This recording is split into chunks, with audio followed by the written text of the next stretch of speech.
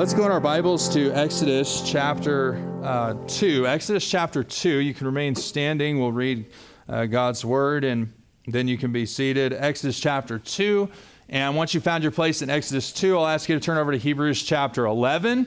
And we've been doing that as we go through. Moses was a man of faith, and we see his name mentioned. He did several things by faith, according to Hebrews chapter 11, and there's just another aspect here that I want to point out that'll help shed some light on our text for tonight. And so Exodus chapter 2 and Hebrews chapter 11 is where we're going to start. Hebrews chapter 11. I just want to read 3 verses here out of Hebrews chapter 11, then we'll go over to Exodus. So Hebrews chapter 11, and let's look at verse 24.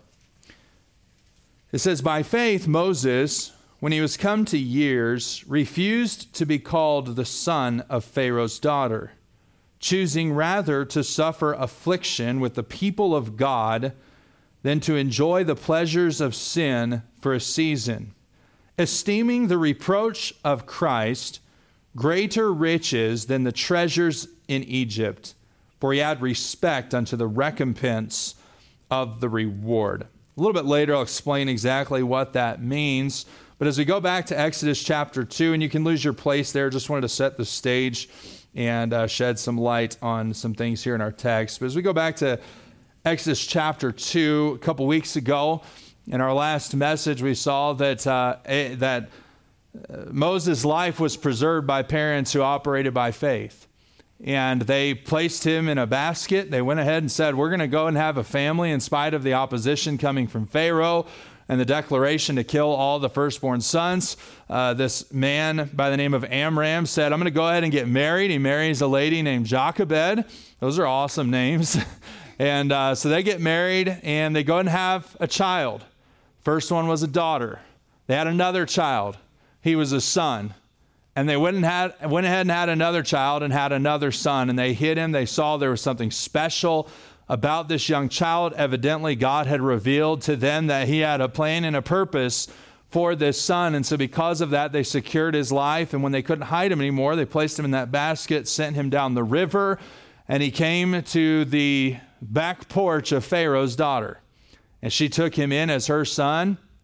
But Moses' mom got to nurse him and nourish him up for 3 years. Some say possibly even longer, but there's a likelihood and evidence that Moses maintained a relationship with his earthly parents, because as he came to years, he knew about the God of Israel. He knew about the covenant, which is what we just read about in Hebrews chapter 11. He knew there was what the author of Hebrews calls it is the reproach of Christ. Now, he didn't necessarily understand all the Christological things there, but he understood this: what the covenant has to offer is better than what Egypt has to offer. And so he knew about that in his coming of age. Stephen tells us that he's about 40 years old when we come to our text. And so just imagine with me, and not imagine, I mean, it's what happened. He's grown up in Pharaoh's house. He's a prince of Egypt. And by the time he comes to 40 years old, he's spent 35 to 38 years in Pharaoh's house. And it says in verse 11 is where our text will begin. "And it came to pass in those days, when Moses was grown, that he went out unto his brethren and looked on their burdens. And he spied an Egyptian smiting a Hebrew, one of his brethren. And he looked this way and that way, and when he saw that there was no man, he slew the Egyptian and hid him in the sand. And when he went out the second day, behold, 2 men of the Hebrews strove together. And he said to him that did the wrong, Wherefore smitest thou thy fellow? And he said, Who made thee a prince and a judge over us? Intendest thou to kill me as thou killest the Egyptian? And Moses feared and said, Surely this thing is known. Now when Pharaoh heard this thing, he sought to slay Moses. But Moses fled from the face of Pharaoh and dwelt in the land of Midian, and he sat down by a well. Now the priest of Midian had 7 daughters, And they came to and drew water and filled the troughs to water their father's flock. And the shepherds came and drove them away. But Moses stood up and helped them and watered their flock. And when they came to Reuel, their father, he said, "How is it that ye are come so soon today?" And they said, "An Egyptian delivered us out of the hand of the shepherds, and also drew water enough for us and watered the flock." And he said unto his daughters, "And where is he? Why is it that ye have left the man? Call him, that he may eat bread." And Moses was content to dwell with the man. And he gave Moses Zipporah his daughter, and she bare him a son, and he called his name Gershom, for he said, "I have been a stranger in a strange land." And it came to pass in the process of time that the king of Egypt died, and the children of Israel sighed by reason of the bondage, and they cried, and their cry came up unto God by reason of the bondage. And God heard their groaning, and God remembered his covenant with Abraham, with Isaac, and with Jacob. And God looked upon the children of Israel, and God had respect unto them. The title of our message tonight is this: The True and Better Deliverer. The true and better deliverer. May God bless the reading of his word. You can be seated, and we'll explain our passage tonight.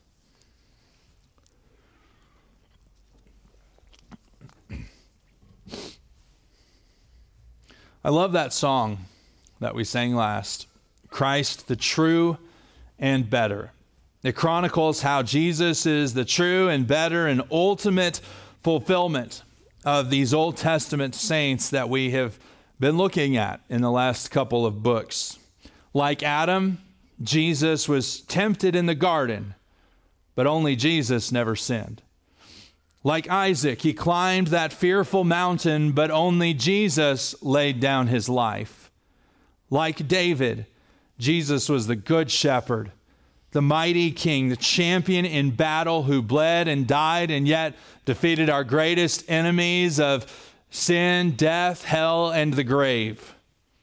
But that third verse talks about Moses. Let me remind you of its words.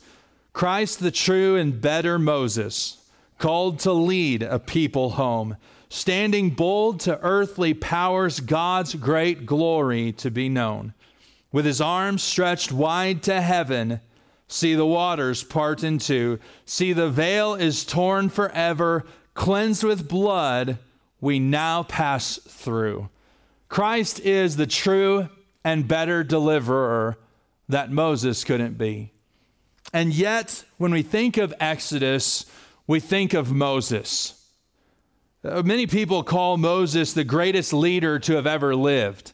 Many secular authors even base their books off of some of the principles of Moses' leadership, though they don't believe the Bible is the inspired word of God.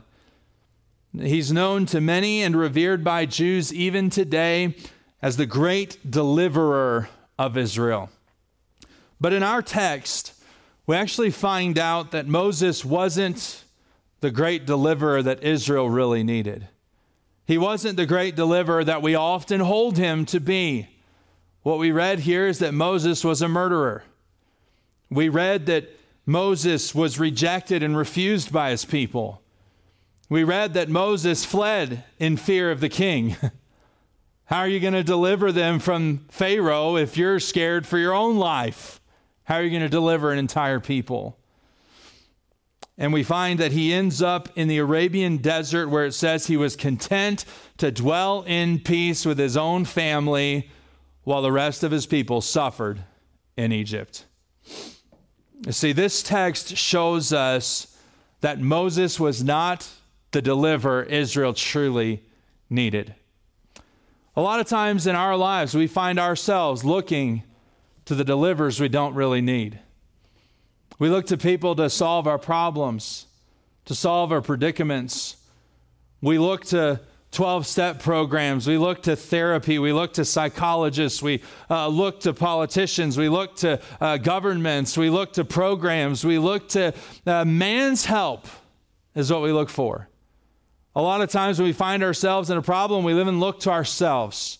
We try to bail ourselves out. We try to pull ourselves out of the problem and bring deliverance to ourselves. It might be a predicament or a circumstance that's come into your life that you want no part of. It keeps you up at night, worrying, thinking, concerned, searching for answers, searching for solutions. And a lot of times we have the tendency to panic, to get downtrodden, depressed, and not knowing which way this is going to fall. It can be an addiction, where you try those different programs and you try the therapy and you try medication and nothing seems to be working to get you off of this addiction. It could be a marriage that seems hopeless, one that's struggling.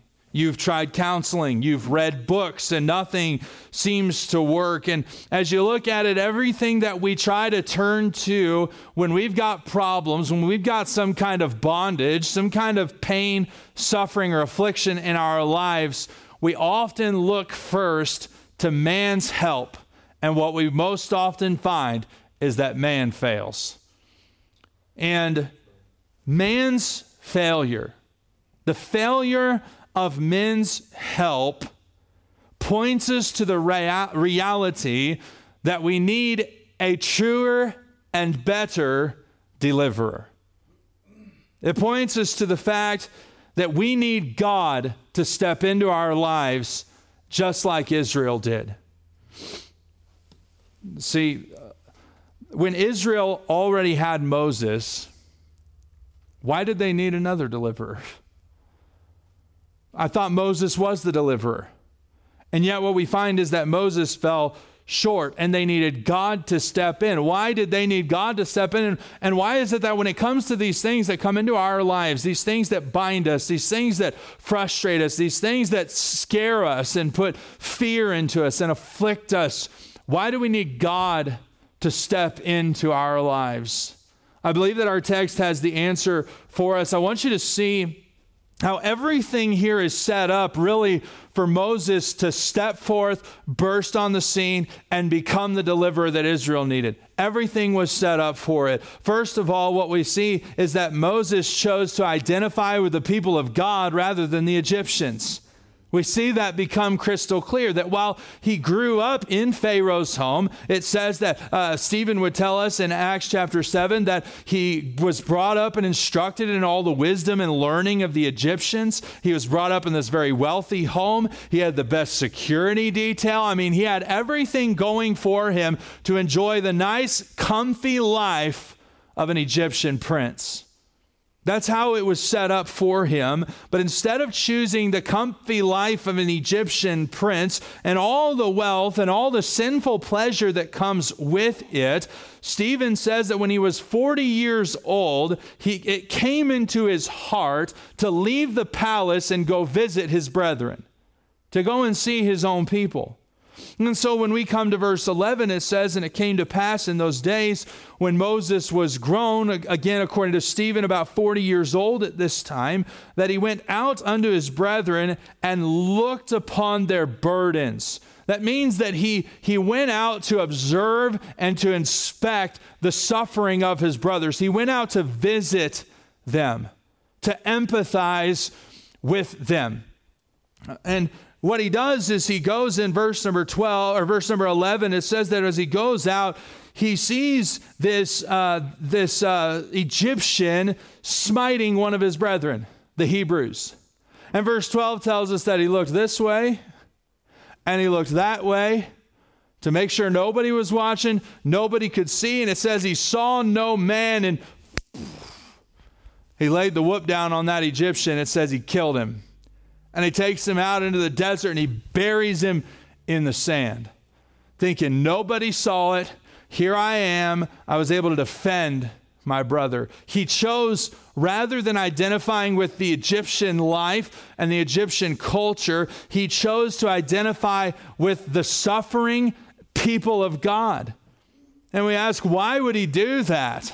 And Hebrews 11 gave us the answer. It told us that in going to visit his brethren, he was choosing to identify with Israel rather than Egypt. And in this decision, he was choosing to suffer affliction with the people of God rather than enjoy the pleasures of sin for a season. It tells us that he chose, there's a reason why I'm going to go and I'm going to identify with my people, with God's people, rather than enjoy all the pleasures and the illustrious life of an Egyptian prince. And he did it because he wanted, or he esteemed, is what Hebrews tell us, he esteemed the reproach of Christ to be far greater riches than the treasures of Egypt, and that he had respect to the recompense of the reward.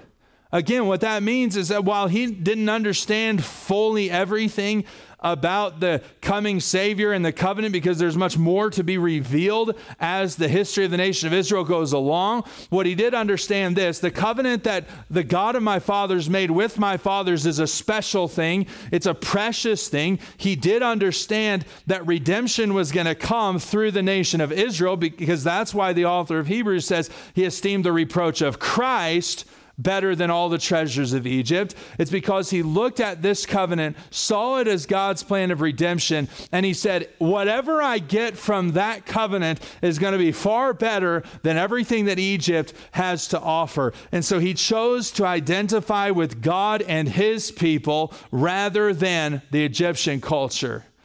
And a time is going to come in our lives when we've got a decision to make if we are, as Americans, going to identify ourselves with the American culture or with the Christian culture. Because very quickly, American culture has descended into something that is completely incompatible with Christian culture. When we consider the direction that our nation has gone, and we're going to have to decide if we're going to live for the purpose of the American dream or for God's purpose of redemption. And we're going to have to decide if we're going to live under the morality of the culture or the morality of God. And so we've got to make this decision for my own life personally, but also for my family. What culture are we going to live under? And living without God, living for Egypt, living for America, it has its riches and it has its pleasures. I think one of the biggest mistakes that we make with young people is teaching them if you go off away from God and you live your life in sin, then you're just going to be flat out miserable and you're not going to have any fun and you're going to be dirt poor and all of that. No, the reality is people go off away from God. Teenagers grow up in church, they go to college, and then they live the secular party life in college, and then they get their career and they get their penthouse and they figure out, hey, life without God is actually pretty good. Look at everything that I've got.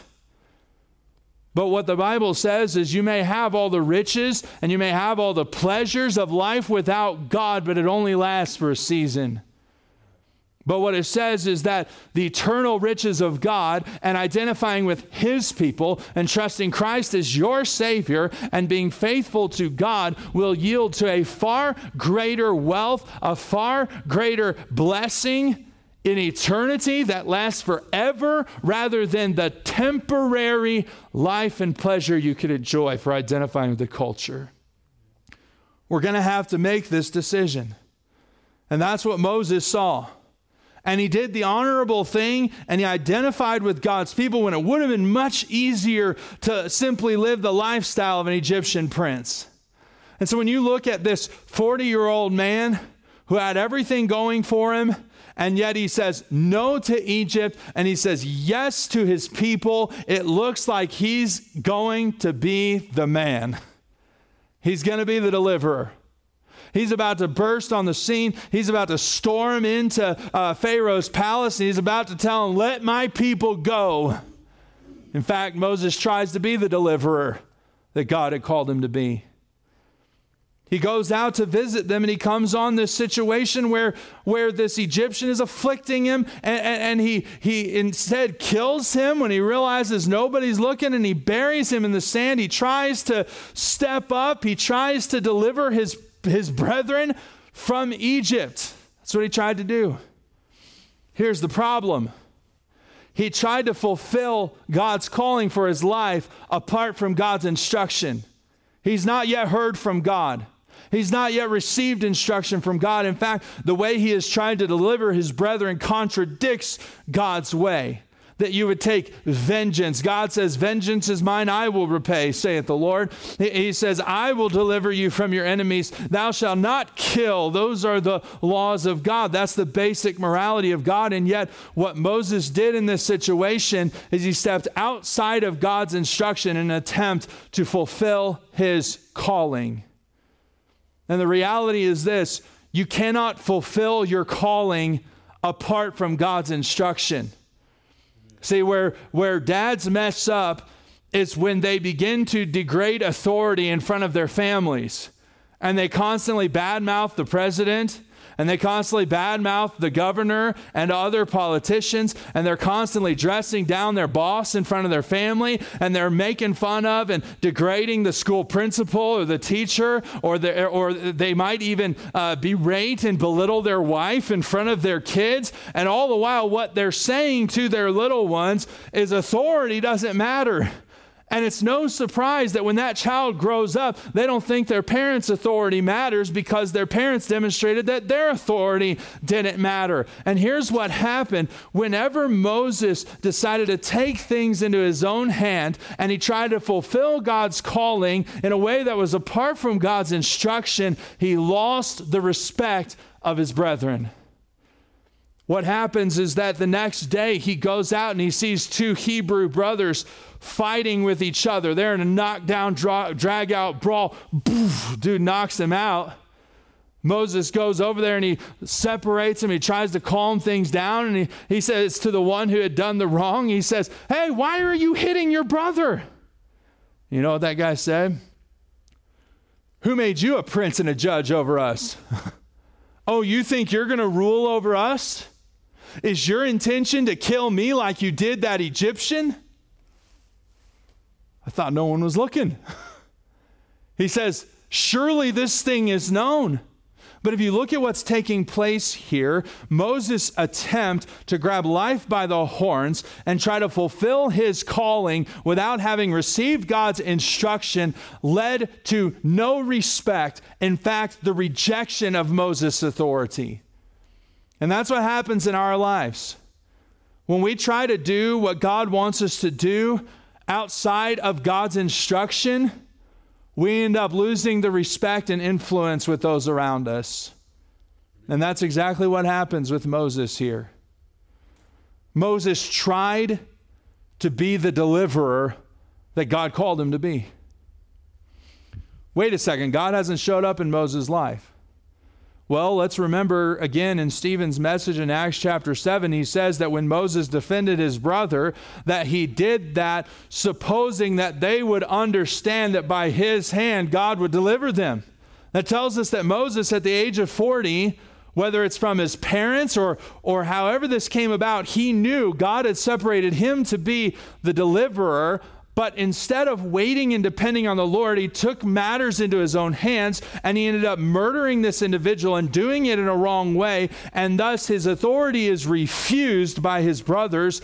And he's worried that Pharaoh's going to find out about this thing. And in fact, in verse 15, it says, "Now when Pharaoh heard this thing, he sought to slay Moses." It says, "But Moses fled from the face of Pharaoh and dwelt in the land of Midian. And he sat down by a well." So now the great deliverer is a murderer. He's lost the respect and influence among his people because of his murder. And he's a coward, running from the king. Do you see what I'm seeing here? Great deliverer, right? And what happens is instead of Moses being there with his people, Moses ends up on the other side of the Red Sea in the Arabian desert, hanging out at a well. He fled from Pharaoh. So Moses sits down by this well, and verse number 16 tells us there was a priest in Midian, which is the region that he was in, settled there in the Arabian desert. And this priest had 7 daughters, and these 7 daughters every day would take the flock down to this well, and they would feed or water the flock. And so just like they always had, they're leading this flock out there. They get the troughs filled up with water, and as soon as they get the troughs filled up with water, you know what happens? There are some professional shepherds in the area that after watching the women do all the work, they come over and they begin to drive away their sheep, and they begin to let their sheep feed off of this water. Great men. Evidently, based on what their father says when they return back this day, he says, "How are you come back so soon today?" Evidently, this happened all the time, and it often delayed them. They'd have to wait until those shepherds were done watering their flocks, and then they'd have to refill the troughs and then feed theirs and then go back. I mean, it was probably a whole day-long ordeal for these 7 daughters. But this day, Moses was sitting by this well.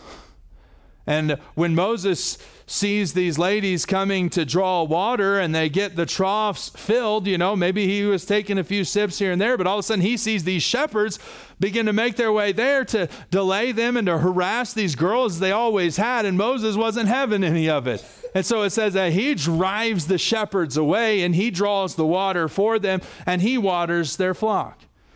These girls go home. They leave him there sitting by the well.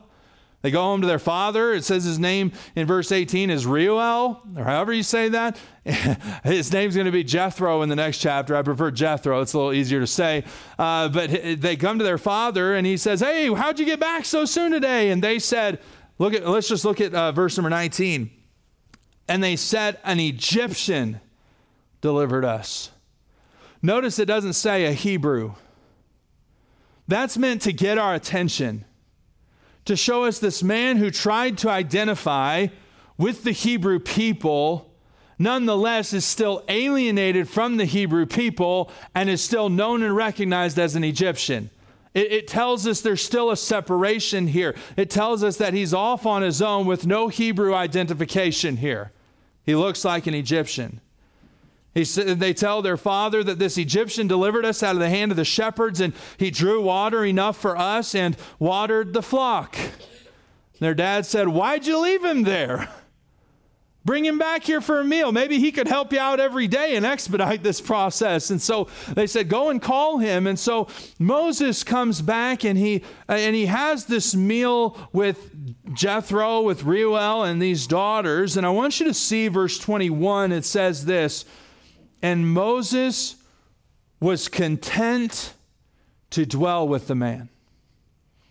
That word content, it means to be pleased. It means to be resolved. It means to desire to stay there. He was content.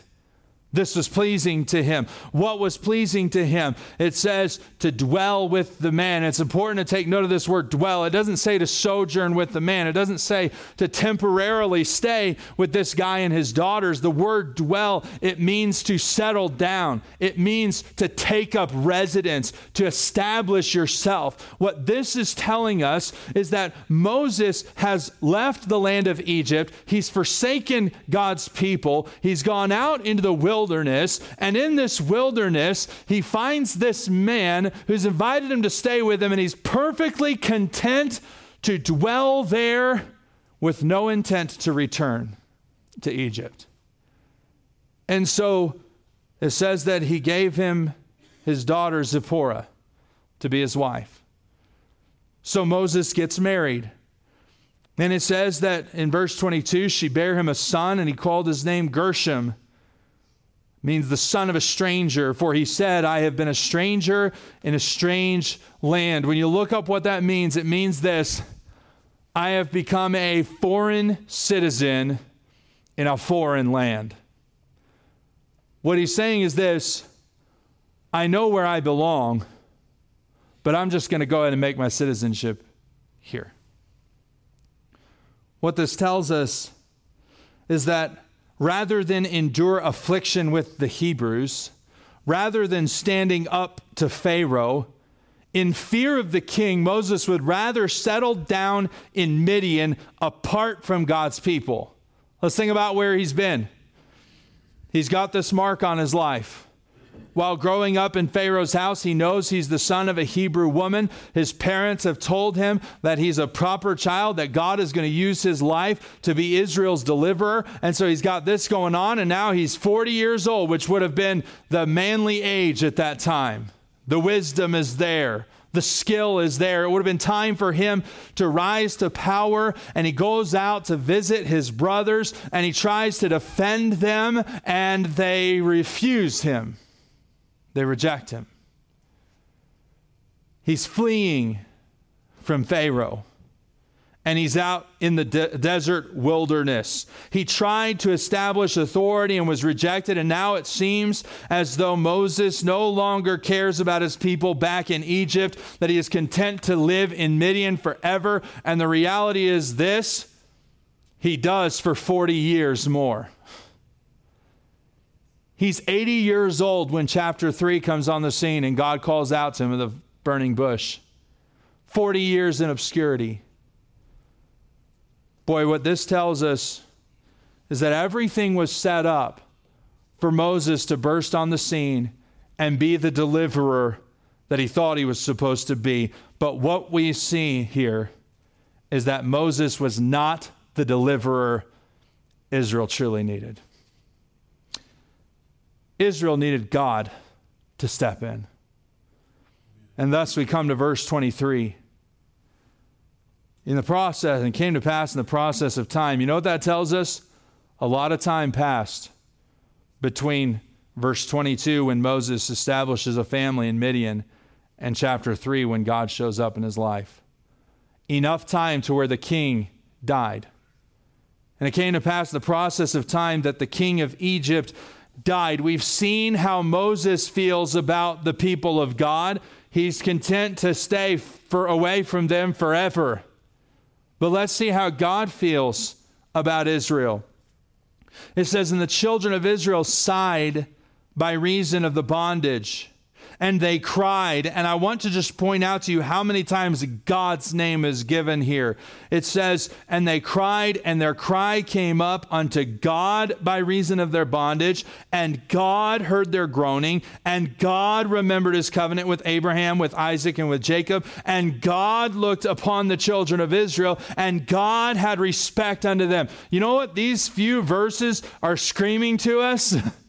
Israel didn't need Moses. Moses couldn't do it. Moses was a murderer. Moses was a coward. Moses didn't care about the people of God as much as he thought he did because he was fine living in the wilderness for the rest of his life. And yet what they needed was God to deliver them. They needed God to hear their cries. They needed God to take care of their needs. They needed God to bring salvation and redemption. And it tells us that God saw them. God heard them. God had respect. He took note of them. That while the cries of bondage rang hollow in the ears of Moses in Midian, they rang loudly in the ears of God in heaven. He heard them. See, God had to step in because true deliverance could not come through Moses. It couldn't come through Moses. Fast forward 80 years later, you have a generation who has been delivered from Egypt by the hand of Moses, by the hand of a changed Moses. Moses was a failure at the age of 40, but after some time in the desert, in an occupation as a shepherd, and after God showed up to him in a burning bush, God began to change the man into somebody he could use to deliver his people out of Egypt. And I'm just thankful that failure doesn't have to be the end of your story. That God can do a work in your life and he can change you and he can fashion you into a person that he can use in his redemptive plan. And that's what he's going to do in Moses' life. And so you've got this generation that has been through 40 years of wandering in a wilderness desert because their fathers didn't have the faith to go and conquer the promised land. And Moses has been with them every step of the way. Some of them were little toddlers, some of them 5, 6, 7 years old as they were delivered out of Egyptian bondage. They vaguely remember pictures of the Red Sea being parted. They remember the hustle and bustle of trying to get out of Egypt. They remember some of the waves crashing down and drowning the Egyptian army. And so there are vague memories of this God who had delivered them. But all along the way, you know what they saw? Moses holding out the staff with his arms stretched wide to heaven. They saw Moses with his staff turning into snakes. They saw Moses turn the water into blood when he touched it with his staff. And as they went through the wilderness, they saw Moses lead them into battles. They saw God speak through Moses up on the Mount Sinai. They knew that Moses was the man that God spoke to face as he had that glow upon his face. And so as they are standing there on the banks of the Jordan River, Moses is now passing off the scene, and they're about to be led into battle by a young, somewhat inexperienced leader by the name of Joshua. I shouldn't say young, he was older by this time, but nonetheless, Joshua wasn't Moses. Moses was all they knew. In many of their childhood perspectives, Moses was the great deliverer, but now Moses is off the scene. And imagine their doubts, imagine their skepticism, imagine their concern. Is Joshua really going to be able to lead us into these battles? I remember what our fathers said 40 years ago, that there were giants, that there were walls that went all the way up into the clouds, that they said that we were as grasshoppers in their sight. If we don't have Moses, how can we know that we're going to have victory? And their eyes are coming across this section of chapter 2, and what they're seeing is that Moses wasn't quite the man they always thought he was. That Moses was a murderer.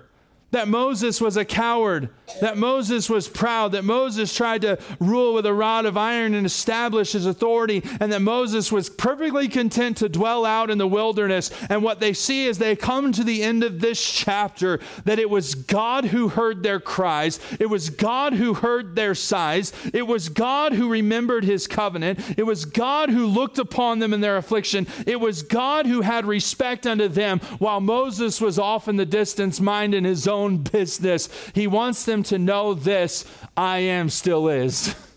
That your deliverer wasn't Moses, your deliverer was God. And how befitting is it that the leader who is going to lead them into the promised land, his name is Joshua, his name is Yeshua, his name is I am saves, I am delivers.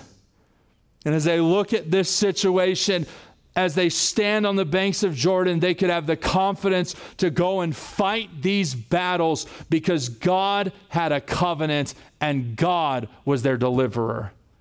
The promises were his, not Moses's. What God wants Israel to understand through this text is that they needed God to step in, because true deliverance comes from God and not from men. Moses was not the deliverer who could bring true deliverance and redemption to the children of Israel. And yet, centuries later, as Jesus was walking on the earth, there were still Jews who looked back to Moses as the means of salvation. I was reading my Bible reading in John today. And when Jesus healed this blind man, and he said, "What, will you be his disciples?" You know, and when he said, if I tell you again, I've already told you how I was healed and who it was that healed me. And so if I tell you again, are you going to go off and be his disciples? And they said, we're Moses' disciples. They thought it was their adherence to the Old Testament law that was going to bring them the deliverance that they needed Even all those years later, they were still looking to Moses. They thought that Moses could save them. But still today, there are those who think that their law-keeping and their religion and their baptism, their sacraments, their good works, their moral conduct will earn them a place in heaven. But there is nothing that we can do to deliver and save ourselves. And the reason why is because those who need to be delivered cannot provide deliverance. And that was Moses' problem. Moses is on the run from Pharaoh. He himself needed to be delivered. And because he needed to be delivered, there was nothing he could do to deliver Israel. And it was the very same thing when Jesus was walking on the earth. He was trying to get across to them. The law of Moses has never been able to save you. It brought you to the point where, we talked about this on Sunday for the last couple of weeks, that the law and the prophets were like vehicles to drive them to the gates of heaven and enter through the door of Jesus. That's what he was trying to get across to them. But still today, we have those who try to deliver themselves. And what they're finding is this: every piece of man's effort and help fails. It all fails. But 2,000 years ago, just like God did with Israel, God stepped in for us.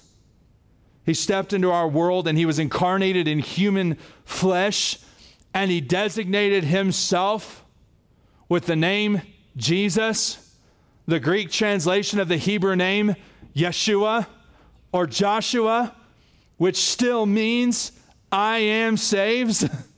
And he burst on the scene and he lived a perfect life and fulfilled the law in ways that we never could. And yet he laid down his life for our sin so that without our righteousness, we could have his righteousness and be delivered from death and be delivered from sin and be delivered from hell and have eternal life and be forgiven in the eyes of God and declared righteous, not by our works, but by faith in Jesus Christ. We needed God to step in because true deliverance comes from God and not from men. We needed him to step in. And if you're here and if you're bound by sin and the wrath and the condemnation of God is against you because of your sin, namely eternity in hell, you can be delivered, you can be saved, you can be freed if, according to the Bible, you will place your faith in Jesus' atoning death for your sin and call upon him to be your Savior. The Bible says, "Thou shalt be saved." You can be delivered. Those chains of addiction can be broken. That binding sin in your life you can be freed from it by faith in the true and better deliverer, Jesus Christ. And the truth of the matter is this: if he has delivered you from your greatest problem, from your greatest bondage, from your greatest predicament, then what is there in your life today as a Christian from which he cannot deliver you? It doesn't matter what you're caught up in. It doesn't matter what the problem is, what the predicament is. I am still is, which means I am still saves. And that's true of your eternal salvation, but it's also true of the deliverance you need today. That I am can still save a broken marriage, and he can still repair a broken relationship between parents and their kids, and he can still repair broken work situations, and he can deal with your financial problems, and he can get you back to a place of stability. But what happens is a lot of times when we've got a predicament going on in our lives, when we've got a problem, like Moses, we try to take matters into our own hands. We try to grab life by the horns. We try to bail ourselves out of those situations. And when Moses tried to take matters into his own hands, he ended up in the middle of nowhere for 40 years. And what we find is a lot of times when we try to bail ourselves out and we try to depend on ourselves and our own skill and our own minds and our own abilities, we also end up in the middle of nowhere, going round and round in circles, and months later landing back in the same situation that we were before, going nowhere. But what God wants you to understand tonight is that the true deliverance you need is not going to come from you. And the true deliverance you need is not going to come from your friends.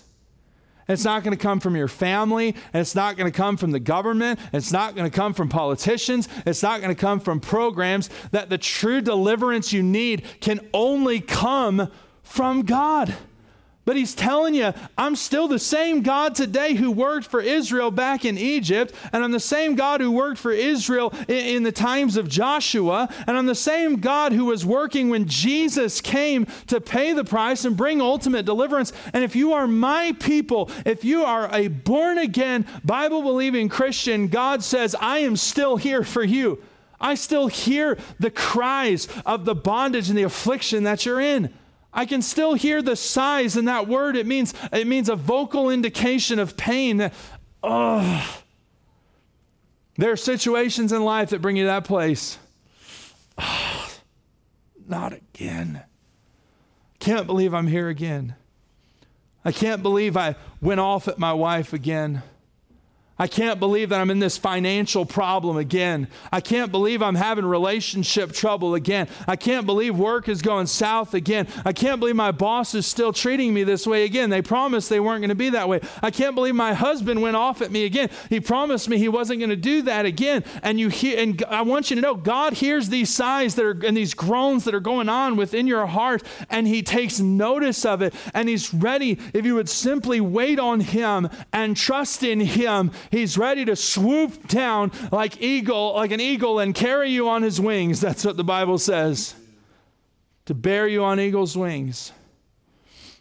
If only we would have the faith to wait on him, to seek his instruction, to seek his plan. And when he tells us what to do by faith, simply do it. See, you don't need your pastor to step into your life. I got my own problems.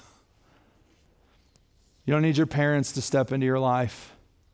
You don't need your family. You don't need your church. You don't need your friends. You don't need Boulder County or the state of Colorado to jump in and save you.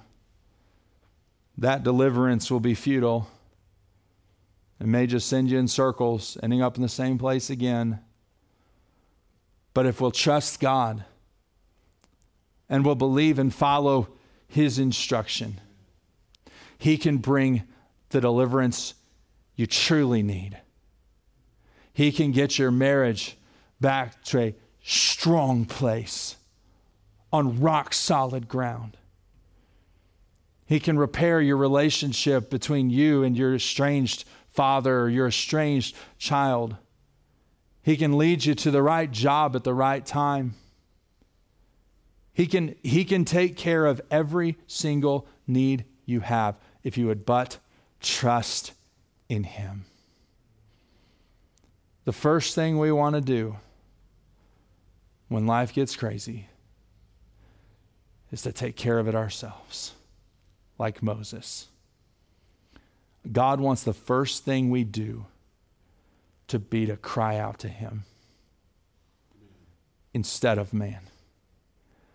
Because the deliverance that man can bring will always fall short of the true and better deliverance you really need. But God can give you what you really need. And so if you've not trusted Christ as your Savior, and you've been chained by sin, if you'll trust him today, he'll free you. If you'll trust in Christ. And if you're a believer and you're going through things in life that you just wish were not a part of your life, he'll deliver you from it. I'm not saying he'll take every problem away. I'm not saying he's going to make life easy on you. He may be merciful in many ways, but what he's promised is to be with us through it and to show us his strength and to provide for us in strange and unique ways. He'll take care of you in ways you can't take care of yourself and in ways nobody else can. So why don't you start trusting him instead of man? And what you'll find to be true is the same thing Moses eventually found out to be true. God's who I really need. And God will be who I need if I'll trust in him. Father, we come to you tonight thankful that you are good and kind towards us, that you love us, that you hear our cries, our prayers, even the silent ones that we can't express or the things we can't tell anyone about. You know our need. And I'm thankful that you step in. And Lord, I'm praying that for those that are in our church that are facing the fire, so to speak, even now, that they would be encouraged by who you have revealed yourself to be.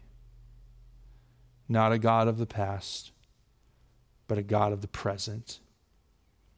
And that you're still available to deliver if we would but cry out to you. And I pray that they would find the strength to seek you and to follow your instruction. And I pray if there's anyone here that's not trusted Christ, there's anyone that's tuning in on live stream that has not placed their faith in Jesus, I pray that the word and the gospel would speak so clearly to show them that Christ is the true and better deliverer, and that he can bring full and complete deliverance if they'll place their faith in him. So God, may you make people free by the truth that you can deliver. In Jesus' name I pray, amen.